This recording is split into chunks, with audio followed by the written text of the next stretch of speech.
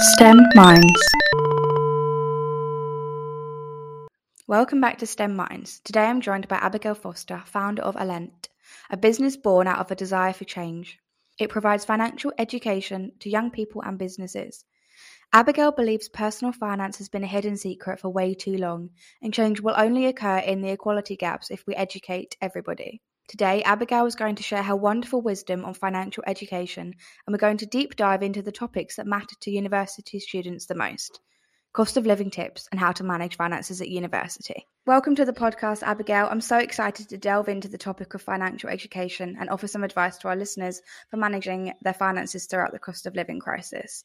Could you begin by introducing yourself, your background, and where Alent fits into all of this? Thank you so much for having me, Kira. It's brilliant to be here and chatting to you, of course.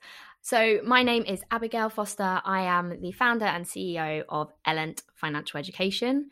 As a company, we go to schools and beyond all over the UK teaching financial education to the next generation, the finance you wish you'd had at school. And why are you so passionate about financial education? What does it all mean to you? Passionate. So I am really passionate about financial education, as I honestly believe it can make real change. I believe that some of the inequality gaps we face in society today, so things like the gender pay gap, the gender pension gap and beyond, can be eradicated using financial education. If we can teach the next generation the things that we wish we'd learn, we'll just see dramatic changes in confidence around money, the money mindset, and then also just the fundamental financial literacy will increase, creating like a ripple effect to social problems that we face right now. And why do you think financial education is looked over as part of the curriculum? Why is it not shouted about when we all know that it should be? That's great. So it really should be. And I would say this, obviously, as an accountant myself, I think that it should be everywhere and everyone should know it. And obviously, it's all part of my business. But I think the one reason it's overlooked is it's the complexities. So it's ever changing. And I appreciate that for teachers, it's been something that in the last few years has been a real hot topic and it's kind of just been placed on their laps. And the topic's ever changing. So financial year is different to our calendar year, which can be quite difficult to get people's heads around. Taxes are constantly changing. We have, budgets coming in from all different politicians that constantly changing and no one really knows where they stand. So it can feel like a really tricky subject to even just like talk about, let alone start implementing into a curriculum for the next generation. And obviously I know the incredible things that you do, but what typically do you do with Alent? How do you help schools? Yeah, so I go into schools from year 2, so really, really young, but I love it. They are sometimes my favourite years, and all the way through to year 13. So that's just within the school sectors that I do. And I teach in year 2, we talk about things like inflation and understanding the price of goods. And then all the way through to year 13, where we're literally tackling everything. So understanding your first pay slip, what do pensions mean?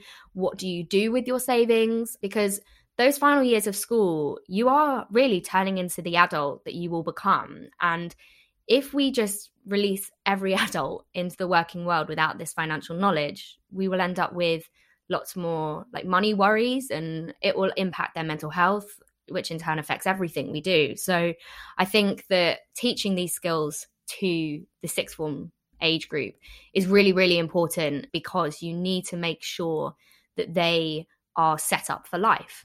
Especially those that are then going on to university, I guess. So they're set up with the foundations. Of course. And also, like you said, uni students as well, and having those life skills, because university is like your first step into having financial independence, really. And not having those skills pre-uni can be quite stressful and, leave you with another added stress that you just don't need. Uni is stressful enough without the money worries. Absolutely. I wish I had more of sort of financial guidance when I went to university, because I remember not understanding student loans and being frustrated with obviously how that all works, and then getting my first loan and being like, whoa, I've never had that much money before in one go, and then just being like,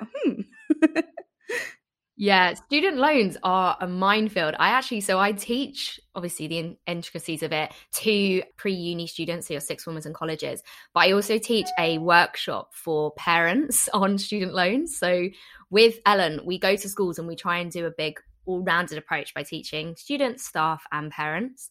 And the parent workshop always goes down really well, because if we think we don't understand it, try your parents who might not have even gone to university trying to wrap their head around something that might not necessarily affect them, but it's going to affect their child. And a lot of them don't realize that their income affects the loan that their child can have as a maintenance loan, as it's means tested.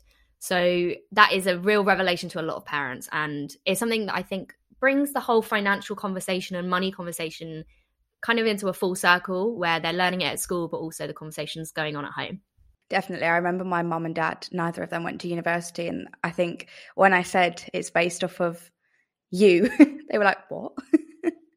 Yeah, so my parents had the same look on their face, and I think they just hoped I was doing it right, but I didn't know if I was doing it right. So it is a really tricky subject that I think is important to obviously involve everyone in when you're talking about it, whether you're a guardian or a parent or the student going through it.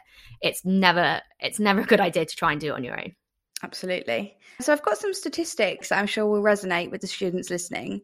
So a survey carried out by the Office of National Statistics revealed 91% of students are worried about the rising cost of living, with more than 3/4 of students concerned that the rising cost of living may affect how well they perform in their studies. Despite the findings from the survey, universities across the UK are working proactively to help reduce the financial and mental burden being caused by the crisis, with institutions offering a wave of comprehensive support. So I'm interested to hear your advice to students dealing with the cost of living crisis. How can they manage? What can they do to get extra support? And how can they save their money? Whoa, yeah, there's some statistics, aren't they? Sadly, they're not shocking. I think, I've been doing this research for a long time, even before Ellen existed, about what's going on, why do people feel this way? And if you feel like that way at a young age, they say actually that you've developed your money mindset by age 7. So if you can imagine all the mindset characteristics you have are developed by age 7, by the time you're 17, 18, you've got another 10 years on top of that of real confusion around it. If it's not talked about in your family, possibly phobias around it, it can be a real bone of contention for people. So in terms of the cost of living crisis, I would say for students, the best place to start is budgeting. So it feels like this tricky word that a lot of us are throwing about, and it often means you can't spend as much as you want to spend. But I think that doesn't have to be the case. What we mean by budgeting is just managing your money so that it gets you from one month to the next. The maintenance loan we talked about before, you said you get the nice lump sum into your bank account. Whilst brilliant, can be really stressful as people don't know how to get that budget or get that amount of money stretched across what can sometimes be 3, even 6 months for people. Making sure that you have a list of all the things you're expecting so that you don't see that money come into your account and think, okay, that means I've got $3,000 to spend on going out. Brilliant. Because that's sadly not what it means. So the minimum amount of maintenance loan you can actually take on right now, I think it's around 3.5K. So if you imagine you've got to spread that across your rent, so covering whether it's first year accommodation or your house when you're in second and third year, and then all the way through to bills and a lot of unexpected costs. So something I would say is if you are choosing to do a particular degree that might come with added costs like books or excursions, so going out for days, like I know, for instance, geography often has a lot of days out that are not funded. It is preparing for those costs. Don't just write down, rent, bills, and then everything else as we're going out, because you've got books for your course, days out, even things like insurance. I honestly think sometimes we forget about the things that are not that fun to think about, but are really important and can save us a lot of stress if items we need, like our laptops and our phones, go missing or get stolen. Having that insurance can really save you a lot of heartache in the future, for sure. I was about to mention TV licenses. Nobody told me that was a thing. And I remember we had 5 of us in a house for second and third year. And I remember when it came to having to pay that, and I thought, really? That's how much I've got to pay to watch TV. Yeah, I know. And also, I thought because I wasn't earning in first year and in second year, that I didn't need to worry about tax. And then council tax came along, and yes, you might get some allowances, but sometimes not always. And you have to review things like, what does that look like for your district or whatever? How much do you pay? There was so many unexpected costs. And I think I know this is not very like the cool thing to say around working out your cost of living life for uni, but maybe having a chat with grown-ups around you. It doesn't have to be your parents. It can be, your teachers, and asking them what are costs that they have to pay every month that they didn't think about, or they now do think about. Like we said, council tax, TV license, insurance, and beyond. There are so many unexpected costs. I think if we'd written a list, or if I'd written a list in my first year, I might have been able to manage my money a little better. Because I think also with the cost of living crisis, you really have to look at where you're going to uni and what are prices doing in that university area. So if you're going, so for instance, like myself, I went to a university in North Wales where costs were quite low to go out and other things were very cheap, versus I had friends that went to university in the centre of London, complete opposite. You're looking at really high rents, really expensive travel costs, etc. I don't think I paid for a single travel cost at uni because everything was in walking distance, but that is not the case for everyone. I went to university in West London, but to be fair, I was very happy that their bus system was, I think it was £1 or £1.50, and you could travel anywhere in that hour. So I used to go to the gym, get the bus to the gym, and then make sure I was within the hour on the way home, so I didn't have to spend another £1.50. So every little helps. That's a great tip. Yeah. Yeah, no, exactly. It's one of those things, isn't it? We're more and more aware of it as the years go on. I think it, like I said at the beginning, it's a real hot topic. But it is, the reason it's a hot topic is because it is so important right now. With prices rising, you have to really keep an eye on what you do get. A couple of other things I wanted to see if you can offer some advice on. Bills. I had no idea how to take control of bills when I went to university. And luckily, one of my friends, was the person that the bills came out of her account, and every month or every few weeks, she'd be like, you need to pay this much money. And then we all got faced with a massive lump sum because we hadn't been taking our meter readings. They thought we were using less than we were because our meter readings were incorrect. And then turns out we were using almost double. And then it was like, oh, time for a big payment. That is so interesting. I think the house share dilemma when it comes to budgeting and money is a real interesting topic, because not only does it affect what you need to spend out, but it can also affect your financial footprint. So bills are a real big topic for university students. As like I said, the financial independence has started, and so you are in control, or you need to be anyway. And not only can the bills affect obviously your costs, so your monthly costs, but it can also affect your financial footprint. So with bills, you can obviously make sure that you're not just paying the minimum and that you're paying the full amount and the right amount, and that you are doing your meter readings. There's loads of ways to view on YouTube online to check how to read a meter reading, because I think that's a subject as well that we all just assume we were taught and we just never were. I feel like there should be a standard handbook that's how to be a grown-up, chapter 1, read your meters.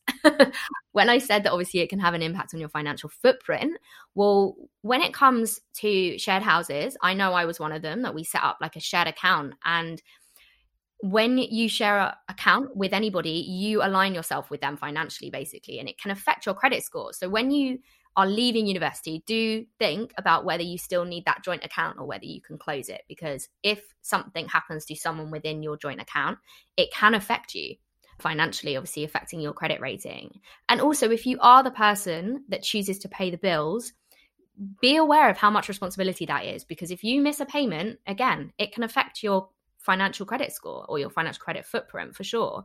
And you need to make sure that you are getting this money in advance so you can pay it and it's not all down to you. So whilst it's a really obvious subject you'd think that everyone would be talking about, it can also line into this phobia of money, and so we don't talk about it, and then it all becomes this snowball effect of nightmare. But yeah, I think the one thing I would say is just be aware that it's not just about the cost impact, it's the financial footprint impact that those bills have on you as well. That's really interesting to know, actually.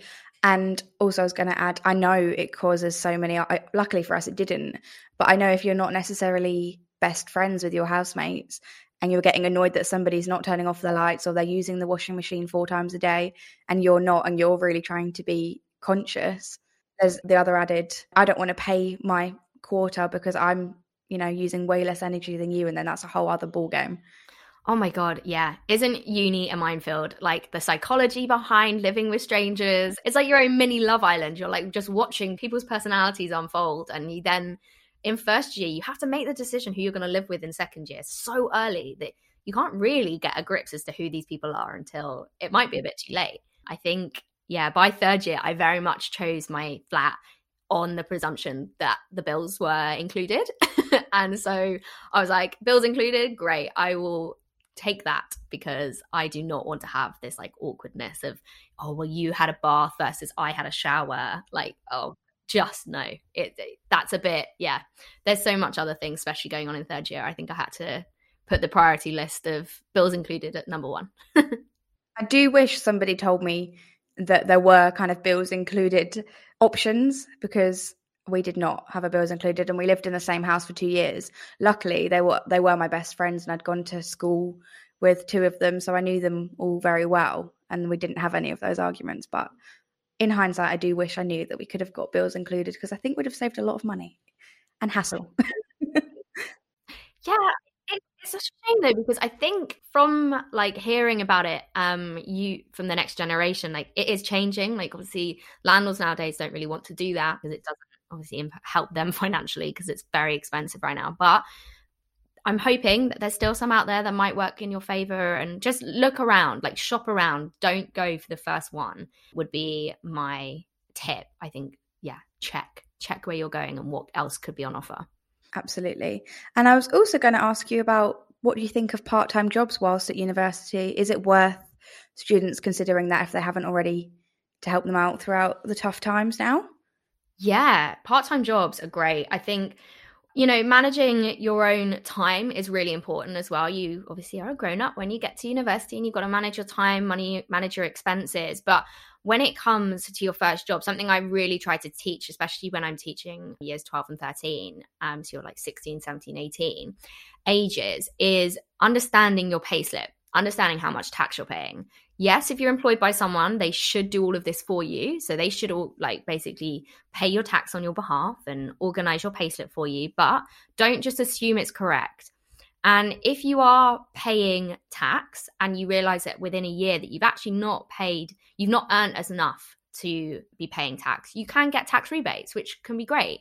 So don't just assume that it's all being sorted out for you. Like, take a vested interest in your income that's coming in, whether it's part-time income or whether you are someone that you can even get a full-time job whilst doing your degree. Make sure that your pay is reflective of what you're owed and that you're not overpaying tax. And you definitely shouldn't be paying off, obviously, student loans if you're not even finished yet. Yeah, absolutely. Is there any other kind of words of wisdom that you can offer to students? Words of wisdom. So it would be budgeting for your career breaks or your gap years. If you want to take holiday in between university, or you're planning for a gap year, please budget for it in advance. It is not going to pay for itself. And I think it will be a lifesaver for you if you can budget just a small amount, even before you go to uni, just putting little bits away into an account that maybe has a small interest rate. The beauty at the moment with rising interest rates, whilst obviously horrific for people with mortgages, the beauty is that savings accounts have got higher interest rates. Like, I know some of the new banks have got interest rates on just general savers accounts of like 2+%. And if you put just a little bit in those, you'll see some growth happening over time, and it's passive income that you don't have to worry about. And by the time you reach that gap year or that summer break, you've got income to use. Whereas I think those times in between uni can be quite stressful, trying to raise money to then get away, and again, cause you some heartache that if you plan for might be a little bit less stressful. And then I would also just say consumer debt. As a student, please be aware of your consumer debt. Don't take out a credit card because it's offered to you. Be mindful of any debt you take on, whether it's credit cards or you take out a payday loan or buy now, pay later. So we've got the rise of buy now, pay later schemes like Klarna, which, whilst offering a great way to spread your costs, people aren't always aware that they do affect your credit file, therefore impacting your credit score. They also can lead you into a whole host of worries that will stay with you for your adult life. Like, whilst being at uni, you will obviously, if you choose to, be taking on credit debt that will stay with you through your adult life. It doesn't get cancelled once you leave university. That's really important. So if you take on consumer debt like a credit card, please make sure you are using it sensibly. And if you use schemes, that again, you're paying them off in full if you can, because you don't really want to start like the adult life post uni with a whole host of consumer debt as well as student debt, because that is a whopper, that one. Whilst obviously I don't always like to think of it like a debt, it's more like a tax, but it's still a lot of money. Agreed. I completely agree. Whilst on the subject then, I know whilst I was at university, I was seeing people at home that weren't at university saving. And I remember coming back, getting into the working world, the job that I'm in now, and thinking, hang on a minute, these people are about to buy a house and I am nowhere near that place. But how can, whilst you're at university, if you choose to save some money, what are the best ways to go about that in terms of, have you got kind of a formula that you use if you get paid? And some people have that, I don't know off the top of my head, but they section it off and they do this much for savings, this much for bills, this much for them. Is there something that you advise people to live by? Yeah, so formula would be lovely, wouldn't it? If there was a formula for success, just input your income, times it by number, and that would be amazing. I think, so we were talking about budgeting before. There is a budgeting rule that I teach, which I think is the easiest one and the most adaptable, which is the 50-30-20 rule. So the 50-30-20 refers to 50% of your income going into your bills and necessities, 30% into your nice to have, so that is living and having a nice time. And then the 20% is for your savings. So they're preparing for their buying a house in the future. What I would say is that even if you are someone that doesn't have a lot of savings right now, you can look at things like the lifetime ISA. So a lifetime ISA kind of replaced the Help to Buy ISA quite a few years ago. And if you can open them with, I think, £1, and you can put money into it every single year, and the government will top it up by 25%. So the max you can put in is 4K every tax year, and they will uplift this by 1,000. So every year, if you put in the 4K, you would have $5,000 in that lifetime ISA, and you can use that to buy your first home. So there are a few criteria around it as well. So you have to have the account open for 12 months before you can take any money out. You do have to take it out for a mortgage, so for your first time home.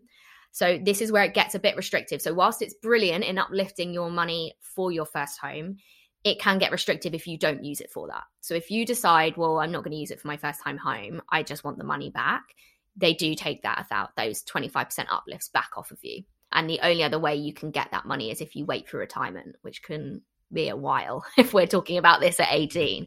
So yeah, I think something for students I would recommend is looking into options for their long-term future, like lifetime ISAs, because it won't harm you to set it up and just have it ongoing, keep an eye on it. But the sooner you start, obviously, the sooner it can grow over time for sure. But yeah, I would say, like, word of warning when it comes to lifetime ISAs, that if you don't use it in exactly the right way they want you to, they do take their money back and some. Okay, brilliant. That's great to know, actually. I just wish I knew more when I was at university. And even now, I feel like I need to come on one of your courses and go back to school. Yeah, well, I do. So I teach obviously at schools, but I do teach beyond schools. So I do teach at universities and some workplaces to spread the knowledge, because you're right. It's something that's just it's so underappreciated at how valuable it can be to change our lives. If we have just a tiny bit of financial confidence or financial literacy, it can make massive changes in our lives. And I think obviously with Rishi Sunak talking about in having maths taught until 18, I get the principle. Whilst great, obviously, maths doesn't always equal finance, which is something else I like to talk about at schools, because I teach a range of students, and especially some of the younger ones in year 7 to 11, they worry that I am about to I'm about to teach them another maths lesson, and they don't like maths, so therefore they won't like finance. It's not the same thing. It isn't at all. And I think making maths obligatory until 18, I don't know. It's okay. But I think what would have been better is if we said finance. Last few years, that I can get on board with. Let's teach finance to everybody. Absolutely. I think you hit the nail on the head there, and I completely agree. You've dished out some absolutely fantastic practical advice today. Lots of tips and tricks. Remember to follow Abigail and Ellen on their socials. Do you want to shout them out quickly? Yeah, so my Instagram, Twitter, and TikTok are all the same. So they are at Elent, so ELENT @ellen_UK. And then you can find me on LinkedIn at just Ellen, which is ELENT. Or you can find me on LinkedIn, of course, as well, Abigail Foster. Brilliant. And I'm sure Abigail will be happy to ask any questions. I know she's got a brilliant TikTok page that, provides a lot more depth. And I've seen loads of success stories from there. The girl who got her little rebate. Well, not little. I mean, I wouldn't be complaining. So plenty there. Yeah, I also got a lovely message from Jess. Sorry, I interrupted you, but so there was this girl called Jess on TikTok, and I did a TikTok on reading your payslips and how to understand your tax code, and she sent me a message saying that she'd received £670 rebate because she checked her tax code and it was wrong, contacted HMRC. And then I got a very sweet message from her this morning on Instagram saying that she was so happy because she was getting married this year, and that £670 meant that she could get a better, I think it was a wedding dress or something, that was just lovely, because this is why we teach finance, to put the money back into your pocket. Fantastic. Honestly, that's lovely. And it must be a kind of real, buzz for what you do, getting the results like that. Definitely. Absolutely. Amazing. Well, thank you so much for your time today. I've loved getting to catch up with you, and hopefully I'll get to see you again soon. Yeah, thank you so much for having me, Kira. This has been so fun. Hopefully I'll be back soon for sure. I hope so. Take care. Thank you. STEM Minds.